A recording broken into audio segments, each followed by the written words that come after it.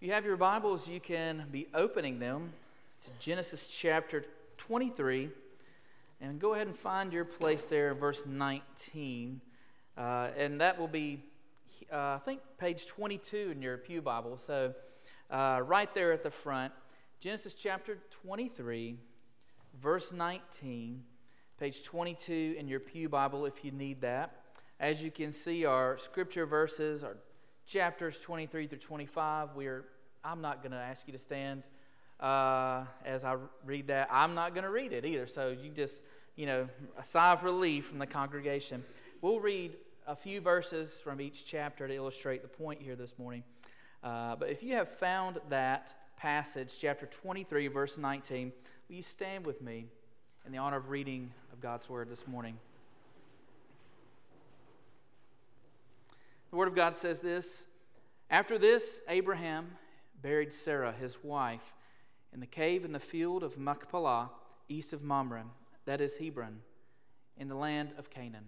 Let's pray together. Father, we are looking forward to hearing from your word and looking forward to learning from one of these great servants of yours, the man of faith, Abraham. And I pray today that we will take his lessons that he's learned in his life, Lord, and take them forward in ours and try to do our best to live in faith. We pray in Jesus' name. Amen. You can be seated. So here we find Abraham, not quite at death's door, but at the end of life. He recognizes that he's in the twilight of life. And with the death of his beloved wife Sarah, he begins to set his house in order and to prepare for his own death. So he sets about the task of sowing seeds in hope because of his great faith in God. Now you see the title of my sermon, Sowing in the Cemetery, Abraham's Enduring Faith. And this message is about the place where Abraham chooses to sow his seeds.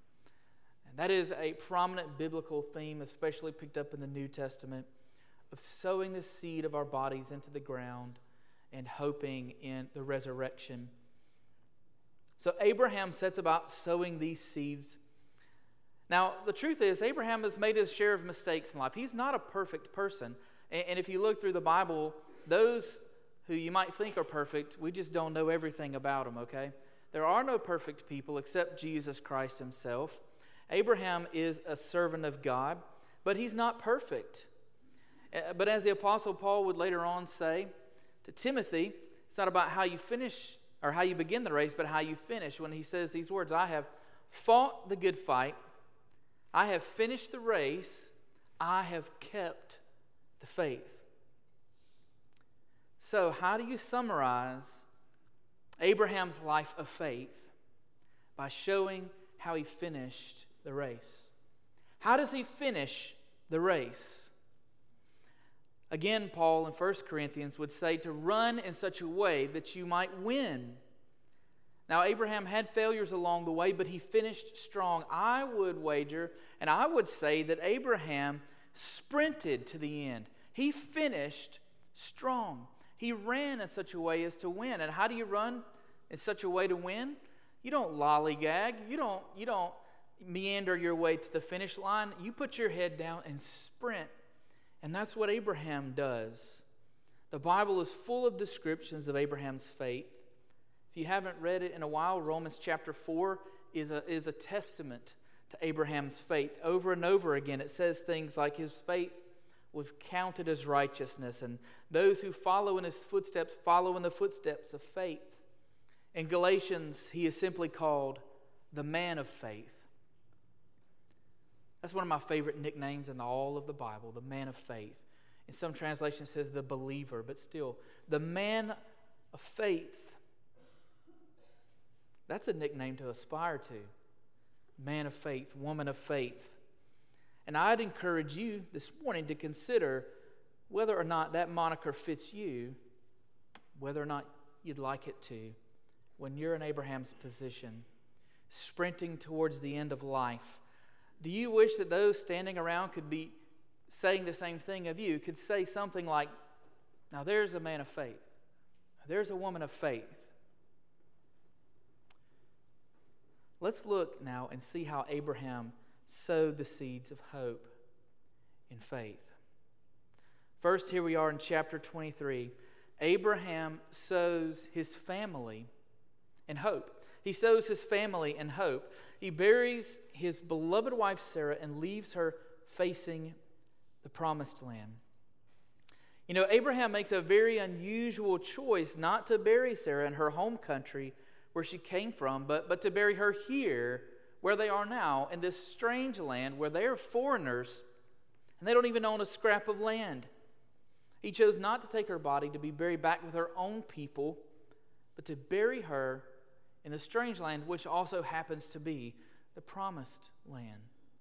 The land that was promised to Abraham and his descendants. Abraham was planting a seed in hope. He was sowing a seed in hope of a great harvest to come, and at this point in time, a harvest that he knew he would never see. That's hope. That's faith. But I think there's even more significance here than it first meets the eye. Let's read our verse again. Verse 19 of chapter 23. After this, Abraham buried Sarah his wife, in the cave of the field of Machpelah, east of Mamre, that is Hebron, and the land of Canaan. Now, the word translated east of here is a multifaceted Hebrew word. As a matter of fact, if you read in different translations, you'll get all kinds of usages here. In the King James and the New King James and the Pew Bible, it says before Mamre. In the New International Version, it says near Mamre. The New American Standard says facing Mamre. Now, which one is correct? Well, the tricky part is they're all kind of correct because this word has a lot of different meanings. The word is panim in Hebrew, and that word literally means face. And it's used as a figure of speech to talk about direction, so it does make sense. Something I'm facing is near me or before me. But I think in this text right here, I think the New American Standard gets it right when it says facing Mamre, because it describes what Abraham is doing. I don't think, in other words, that this is a mistake that the word is here. We don't really need to know directions. We don't know where, Joseph's bones were east of, west of, facing this and that. We know where they are. We don't see directions to burial plots often in the scriptures. I don't think this direction was recorded for our nautical fascination, but for a theological purpose. It's here to tell us something. See, when Abraham places Sarah in the ground facing the promised land of God, he is showing that he fully believes that this is the first scene she will see when she rises up out of the grave. It's a theological statement. He's showing his faith and his early understanding of the doctrine of the resurrection of God's people. He wishes for his wife's first glance upon resurrection to be the fulfillment of God's promises. See, Sarah, I told you, we can believe in God. When she opens her eyes, she's going to see the promises of God fulfilled as she is in the promised land. And Abraham is believing God that when the resurrection comes, this land will belong to them. It's not much different, actually, than our custom of burying our loved ones facing the eastern sky. For some of you, that might just be an interesting custom. Some of you might not even know that we do that. But for those of you who do know why, it's a powerful testimony. Anybody know why we do that? You can say it, that's all right. Where's Jesus going to show up when he comes? In the eastern sky. It's the same thing. We're burying our dead in the hope of a promise of resurrection, so that when Jesus breaks forth that eastern sky, our loved ones, that's the first thing they will see when they rise from the dead in the resurrection. Now, you and I know in reality, it doesn't really matter if you're buried at sea or cremated or buried upside down. When Jesus comes, they're going to be caught up with him in the air. But it's a symbol. It is a simple yet profound witness to the world. And to me, when I found that out as a young man, boy, it hit me like a ton of bricks that everywhere I've been in my entire life, every graveyard I've ever seen, every cemetery is a witness to the promise, to the hope of resurrection in Jesus Christ. Every one of them. And in the same way, Abraham shows his expectation of God's fulfilled promises by burying Sarah in the land of promise, facing the promises of God to come. Well, not only do we see such a great faith in the interment of his wife, but also in the betrothal of his son. You see, secondly, Abraham sows the future in hope. Now, really, you might say, if it wasn't God we're talking about, he's gambling, he's rolling the dice. Maybe it happens and maybe it doesn't. You'll see what I mean in a moment. But he sows the future in hope and faith. Abraham, in chapter 24 of Genesis, risks it all for Isaac to be wed to a kinsman and not a Canaanite. Now, someone of the lineage of his own household, of his wife's household, actually. But in other words, not the foreigners, not the people in the land, not the Canaanites. He's holding to the promise of God for a blessing of people from his own line. He has a servant named Eleazar, which he trusts very much. And he tells Eleazar to go back to Hebron and find a wife. Don't let Isaac go. Listen, in chapter 24, verses 6 and 7, it says this, Abraham said to him, that is Eleazar, see to it that you do not take my son back there. The Lord, the God of heaven, who took me from my father's house and from the land of my kindred, and who spoke to me and swore to me, to your offspring I will give this land. He will send his angel before you, and you shall take a wife for my son from there. See, Abraham did not want Isaac to go back and be tempted to stay and say, why am I staying in this land full of strangers where nobody likes me, nobody knows me, when I can go here and be surrounded by my family and my people? Sure, God may have promised that land to me, but there's nothing for me there. There's nothing for me there in Canaan. What am I doing there? And so he didn't want Isaac to be tempted with that, and so he sends Eleazar back. Abraham's faith in God's promise is seen in the very method he uses to wed his only son, who was the hope for all the promises. You see, he wouldn't let him go back home because he wanted to honor the land promises of God. Even keeping Isaac in Canaan is a symbol of faith in God. There is not going to be a time in Abraham's mind when the people of God abandon Canaan. If Isaac leaves, then who's left? The people of God have left. And he says, we are not going to abandon this land. And Isaac is going to stay. And he is going to be the living embodiment of God's promise. Even if it's just one man, this is the down payment on the promise of God. He goes to great lengths, however, to provide a wife or to find a wife of his own people and not the Canaanites, because he believes in the promise of descendants. And Eleazar's instructions are very clear. In verse 8, he says, but if the woman is not willing to come with you, then you'll be free from this oath. Only do not take my son back there. In other words, Isaac will have a wife for my people, or he will have no wife at all. And let me just kind of paint the picture for you here. If Isaac doesn't have a wife, he doesn't have children of promise to carry on the lineage. And if he doesn't have children, there's no people of God. There's no descendants like the stars in the sky. But he says to Eleazar, if you can't find a wife from there, then don't worry about it. You're free from your oath. Now, you see, what's funny here is the old Abraham who made some former mistakes in the past, would have probably said to Eleazar, now, he's got to find a wife. You start here, but if you can't find one, we got to help God out. We just got to help God out and get him a wife some way, somewhere, somehow, because without a wife, we don't have the promises. The old Abraham would have made that mistake like he did with Hagar, going into Sarah's handmaiden and saying, we gotta help God out here. I know he said he's going to provide a son, but time's a ticking.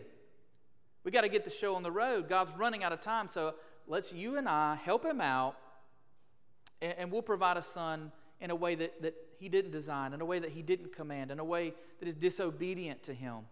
And we'll help God with his promises. See, with Hagar, Abraham believed God's promise. He just didn't trust in his power to carry him out. And in his own strength, he tried to accomplish what it looked like God could not do. Do you ever do that? Do you ever lose sight of faith and try to help God out? We get worried that God can't do what he's supposed to be able to do. And so we come around behind and say, well, if God can't do it, let me try. Let me muster up my strength. Let me do it the way I can do it. I know this is the wrong way to do it, but it seems like the only way to accomplish what God wants done. You see, Abraham learned from his mistakes. He learned from his mistakes, and he grew, and he became faithful. Anybody know how old he was when he made these mistakes, by the way? Probably not. I didn't until I looked. He was 86 years old. He was 86 years old when Ishmael was born. So in other words, you're never too old to learn from your mistakes, right? You're never too old to learn from your mistakes and keep growing. Abraham was still making teenager mistakes in his 80s, but he was getting over and growing. So Abraham is showing his faith in God's power to accomplish his promises no matter what. In Isaac's life, he's showing faith in God's power to accomplish his promises. Thirdly, Abraham shows faith by sowing his own body in hope. He has sown his family. He has sown his future. Now he sows his own body in chapter 25. See, Abraham died having never seen God's promises. He never laid an eye on any of the promises of any measure. But he died as a man of faith, having no doubt. Now, I'm not saying never having any doubts, but he died with no doubts. He finished strong. In chapter 25, verses 8 and 9, this is one of my favorite passages in all of Scripture, really, verse 8 and 9. Abraham breathed his last and died in a good old age. Some translations say a ripe old age. An old man full of years, and he was gathered to his people. And Isaac and Ishmael, his sons, buried him in the cave of Machpelah in the field of Ephron, that is the son of Zohar the Hittite, east of Mamre. Now, I want to follow a different story briefly here. I want to take a little bit of a tangent. Because at this point in the story, we're going to kind of fast forward a little bit. Talk about faith of a different kind. We'll circle back to Abraham. But this is a powerful place to stop because I want to follow the story here of Ishmael. The plight of Ishmael, who is here in this verse called a son. But you see, up to this point, Ishmael is treated as an outcast. He is treated as an exile. He is written off and stripped of his rights of sonship because of his illegitimate birth, because he was born in sin and in iniquity, and he is exiled and put far away from the family of God. Even God himself discounts Ishmael as a son of Abraham. In chapter 22, he tells Abraham, "Take your son, your only son Isaac, whom you love, and go up the mountain, offer him as a sacrifice." Ishmael is already born at this point. And yet he says, Isaac, your only son. In the New Testament, we have that thought echoed, and the writer of Hebrews calls Isaac his only son again. So even though he has biological children, Ishmael has been stripped of the rights of sonship. He's been exiled from the family of God. And yet here at the graveside of the great patriarch, Ishmael, the mistreated, maligned, illegitimate son, is gathered together with his brother, the cherished son of promise, and once again counted as a son of Abraham. And I love this picture. It's just a glimpse, I think. But I love this picture because it foreshadows something that happens much later on. A day is coming when the Father again unites the outcast children of God, the exiles who've been put far away, and the Son of Promise. And again, it's over a graveside, an empty one at that point. But there's so much to explore in the duality of Ishmael and Isaac. We don't have time, but let me summarize here. What I think is, as Christians, we read the Bible and we always think we're the good guys. And in this case, we read and we've read through this story and we think, well, obviously we're Isaac. Isaac represents us, the sons of promise. And I don't think that's the case. I think you and I are Ishmael. I think you and I are born outside of the family of God. We're born in shame, exiled from the family of God. But how sweet it is that the promise of God does not abandon the outcast son forever. And I think this is a little glimpse into the redemption of the people of God. The outcast is counted once again as a son. And God is demonstrating that in Ishmael here. I think it's really powerful because after the story, they go back to being enemies. It's business as usual. There is no major reconciliation, and Isaac and Ishmael grafted back into the family, and we continue on. That's not what happens. This is just a momentary glimpse of what is going to happen later on. Because even though Ishmael is Abraham's biological child and stripped of the rights of sonship, when Jesus comes along, the Apostle John says something so powerful and yet sometimes overlooked when he says in first chapter of John, but to all who did receive him, who believed in his name, he gave the right to become the children of God. Have you ever thought about that? You don't have the right to be a child of God. God couldn't just adopt you. You don't have the right to be there. You don't have the right to be in that family. You've been exiled. You're the son of illegitimacy. God has to first reinstate our rights to make us a child of God. And that is what he does. So in Ishmael, we see this kind of culmination of the rights being restored to the family of God. Now going back to Abraham. Abraham believed that God will fulfill all his promises right up to the end, and really after the end, didn't he? Even in his death. His death preached something. His death preached something. It preached that he believed in the promises of God. And in case you're wondering, the words here, east of Mamre, is the same word. It means the same thing. Abraham sowed his own body in the grave, facing the promises of God. And this defined who he was. Literally defined who he was. He is called the man of faith. When you look up Abraham in the dictionary, it says, man of faith. That's who he is. He believed right up until the end. I have a little confession to make here. As I've been preaching, I've said something a couple times that wasn't entirely accurate. And if you were following along with me, maybe you picked up on that. I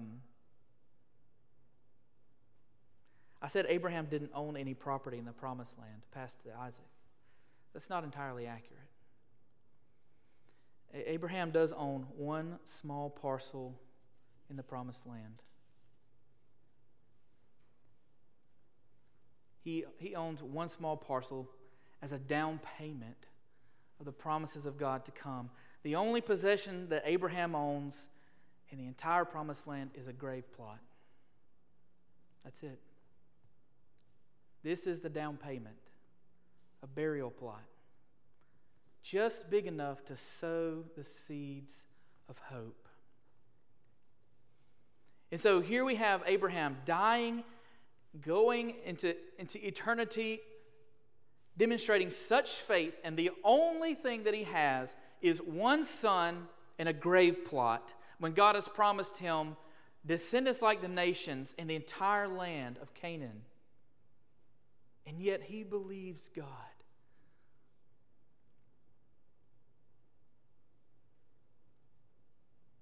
He left no land to Isaac but a burial plot to sow the seeds. And if you continue reading, Abraham's family continued that tradition for a while at least. Just like Abraham, though, you and I have a down payment. Now, we don't hopefully own just a grave plot, but we have a down payment. The Spirit of God indwells us, and that is our down payment. Not to God, but from God.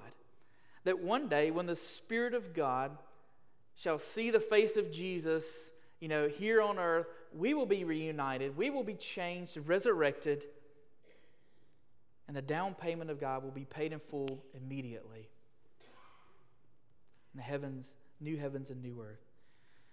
So, the question for us, how do we respond today to this amazing story of faith? There's just a couple simple things I want to say to you, very simply.